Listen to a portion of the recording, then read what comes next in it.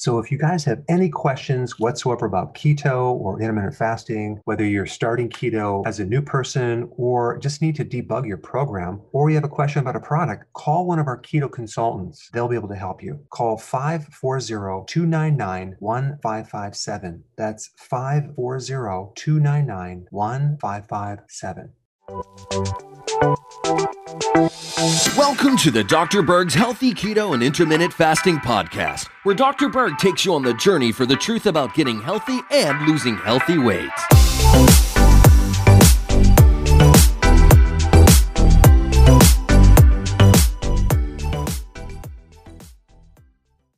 Hey guys, so the topic of the cheat meal keeps coming up over and over and over and over. I wanted to create a video on some other aspects of it, so I have all these points in one video. Okay, so number one, when you're first starting keto and you're not fully adapted into fat burning, I don't recommend that you cheat, okay, because it's going to take a lot longer to get back on track. It could take 20 hours or more.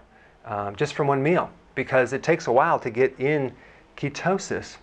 But once you're fully adapted after a few months, you'll be able to bounce back a lot quicker. And of course, you'll make up the damage. So that's one thing. And number two, if you feel the need to go off the program, ask yourself, what problem am I trying to solve? And try to solve the deeper problem, whatever that is. Is it a blood sugar problem? Is it something else? Because a lot of times people cheat just to feel better, to bring their mood up, you know. Okay, next point is once you start, it's really hard to stop. I'll give you my own example. In my 20s, I was addicted to sugar. In fact, my whole life I was addicted all the way up until I hit probably 28 years old. I was the guy that would not be consistent. I kept cheating, I kept eating junk in massive quantities. Maybe I would try to go to the grocery store and buy all these healthy foods, but then I would also buy some junk food and eat that. Doritos, pizza, you name it. And this went on for many, many years and through college. So I would eat something, the blood sugars would spike, and then crash, and then I'd want it the next day. Okay, so I was in this kind of this little trap right here. So realize once you start, it's hard to stop. And it really took me a long time before I can actually stay consistent and do this 100%.